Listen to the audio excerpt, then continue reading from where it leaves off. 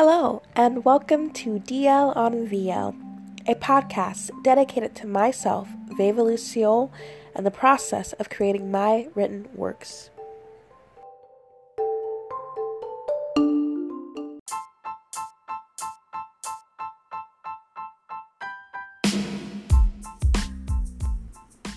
Salut, hello, and ni hao, and welcome back to the final episode of this podcast.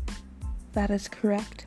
Unfortunately, this is the final podcast for a while. I know it's only been so long. We barely have gotten to know each other. But for now, my time has come. For those of you who don't know who I am or just need a little bit of a reminder, my name is Veva Luciole, and I am a writing persona who struggles with writing and the writing process. Since I've started on this podcast and since I've started on my journey of creating a collection of poetry that represents Veva Luciole, I have curated, guess how many poems I have curated. 20. I know that for some people this may seem like nothing, but for me, this is huge. This is a huge milestone for Veva Luciole as a poet.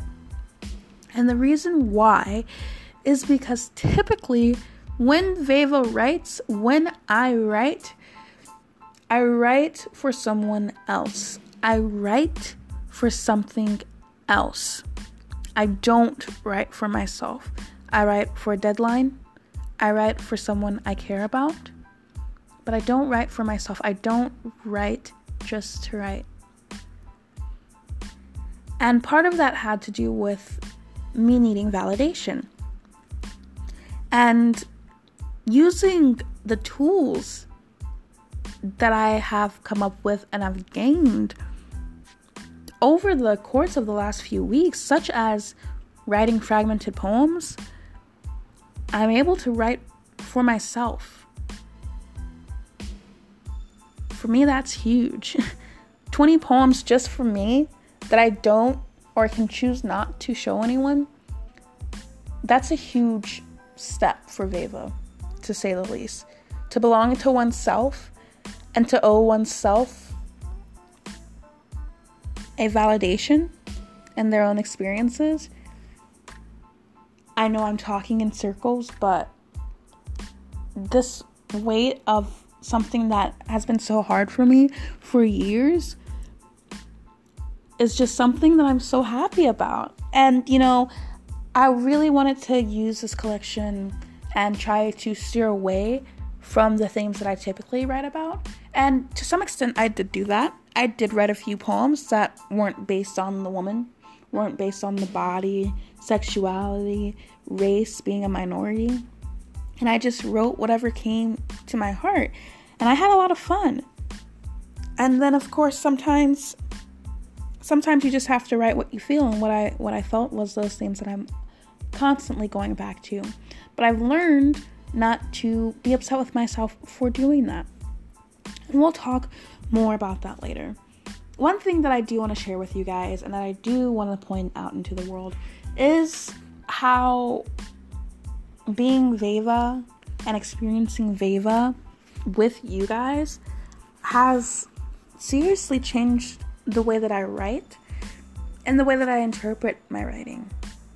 And I think this is best said with my emulated poem that I touched on briefly in the last episode called Mom, I'm Depressed, which was an emulation of Doja Cat's Moo.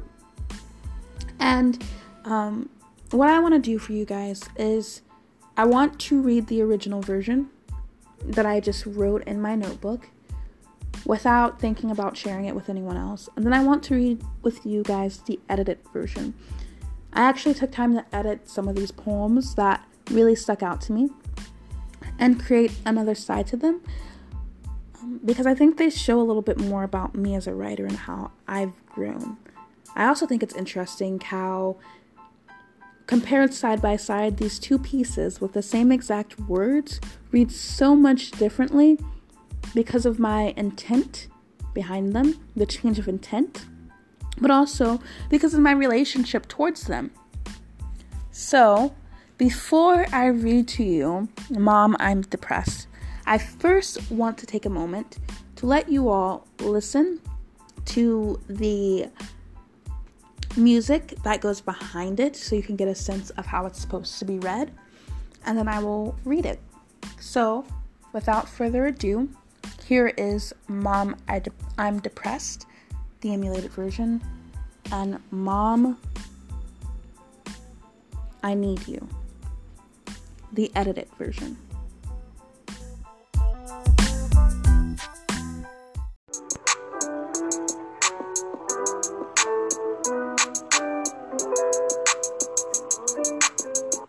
Mom, I'm a mess. Mom, I'm a mess. I don't remember, so I'll digress. Mom, I'm a mess. Mom, I'm a mess. Mom, I'm a mess. Mom, I'm a mess. I need you. I need you. I said, Mom, I need you. My body's overdue. I'm slipping from your womb, but I'll be your baby too. Not an empath, not a leech, not a whiner, on repeat, not a shadow kept beneath, but a light stomped out by your deeds. Got the Seroquel, I'm your daughter, bipolar, out of order. Got the gin close as a starter. I'm an alcoholic stuck in your saga, and I'll keep your face near on the karma, by the dogmas of your karma, but I'll keep your eyes too for my daughter. If she evolves, I'll call ya. Okay, sorry, I should have warned you guys about my horrible singing.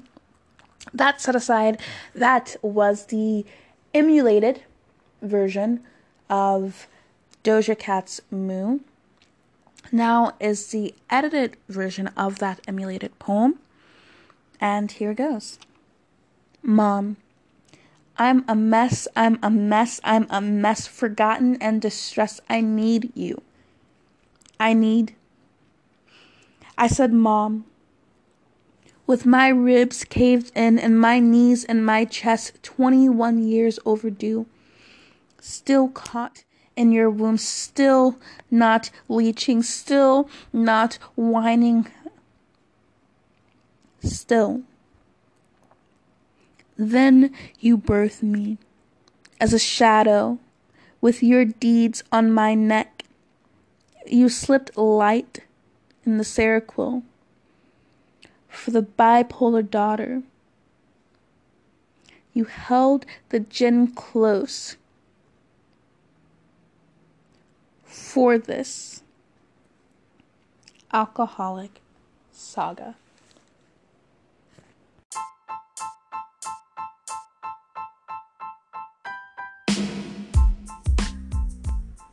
All right, again, my apologies.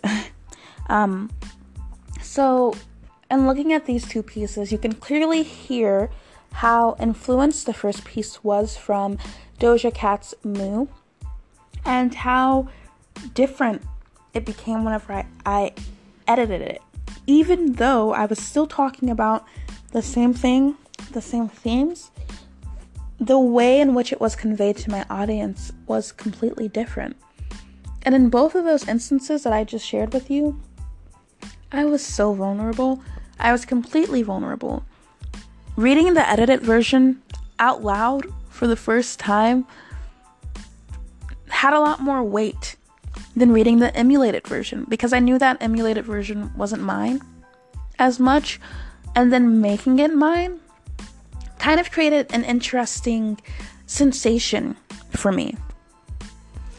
And that sensation is really a mix of feeling validated from both of those pieces, but also seeing how much I can change within a theme, how I can explore themes differently so that I still have something else to say.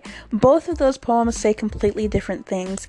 And that was something that I struggled with, is what if my poems don't have anything to say? What if they're not saying anything new? Those poems were literally replications of each other, yet they still revealed something about me, about my experience, and in their delivery, they revealed something. With this in mind, what this piece shows is that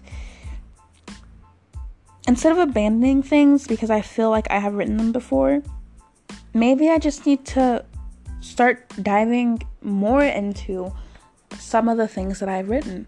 And that's kind of where I plan to pick up from here on out. I really want to revisit not only the 20 poems that I have just written, but the countless others that I had written, and look at their intention and who they were aimed for, and continue my journey from there. In my last podcast, I talked a lot about my writing apprehension, and usually I talk about it in a way so that by using language I can hide it, I can hide that apprehension. But Veva doesn't want to hide anymore. We want to produce, and we want to share what we produce. And, then the question of who am I sharing it for? As I move forward in my writing journey, I have to keep in mind, who is this for? And obviously it's for people who feel like me, who have gone through the same experiences that I've gone, who can connect to what I'm writing. But I have also realized that I am writing for me, not for others. And so what does writing for me look like? That's another question. That's a question that goes unanswered. That's a question that I'm still exploring. And it's all part of the growing of Veva Lucille as she becomes more of a person and less of a persona. Questions like that will be revealed. I will say, in terms of my writing apprehension, I ended up sharing that emulated poem with a large group of peers. And I think it's important to note that when I shared it, I wasn't looking for anything. I just wanted to share what I had written, what I had produced. I, within myself, had already validated that it was real and that it was enough. That's why when my classmates started clapping, and some of them even came up to me and told me that they almost started crying, it really put into perspective for me not only how hard I have been on myself, but that I can't expect certain reactions from people. That is something that I will never be able to control. And I think if I pulled anything from talking with you guys and allowing Veva to expose herself, is that the only control I have is over my pen and how much I have to say. Alright, so now we can move on. If this DL on VL podcast was created to do anything, it was to find out what is at the core of myself, Veva Lucille, and what was I hiding. I wanted to redefine myself as a writer, and that for me, that started with this process of being vulnerable and accepting my own work. And it definitely is a process that needs to be continued, that needs to be catered towards, and that I will definitely be keeping my eye on. This won't be the last time you hear from Veva Lucille.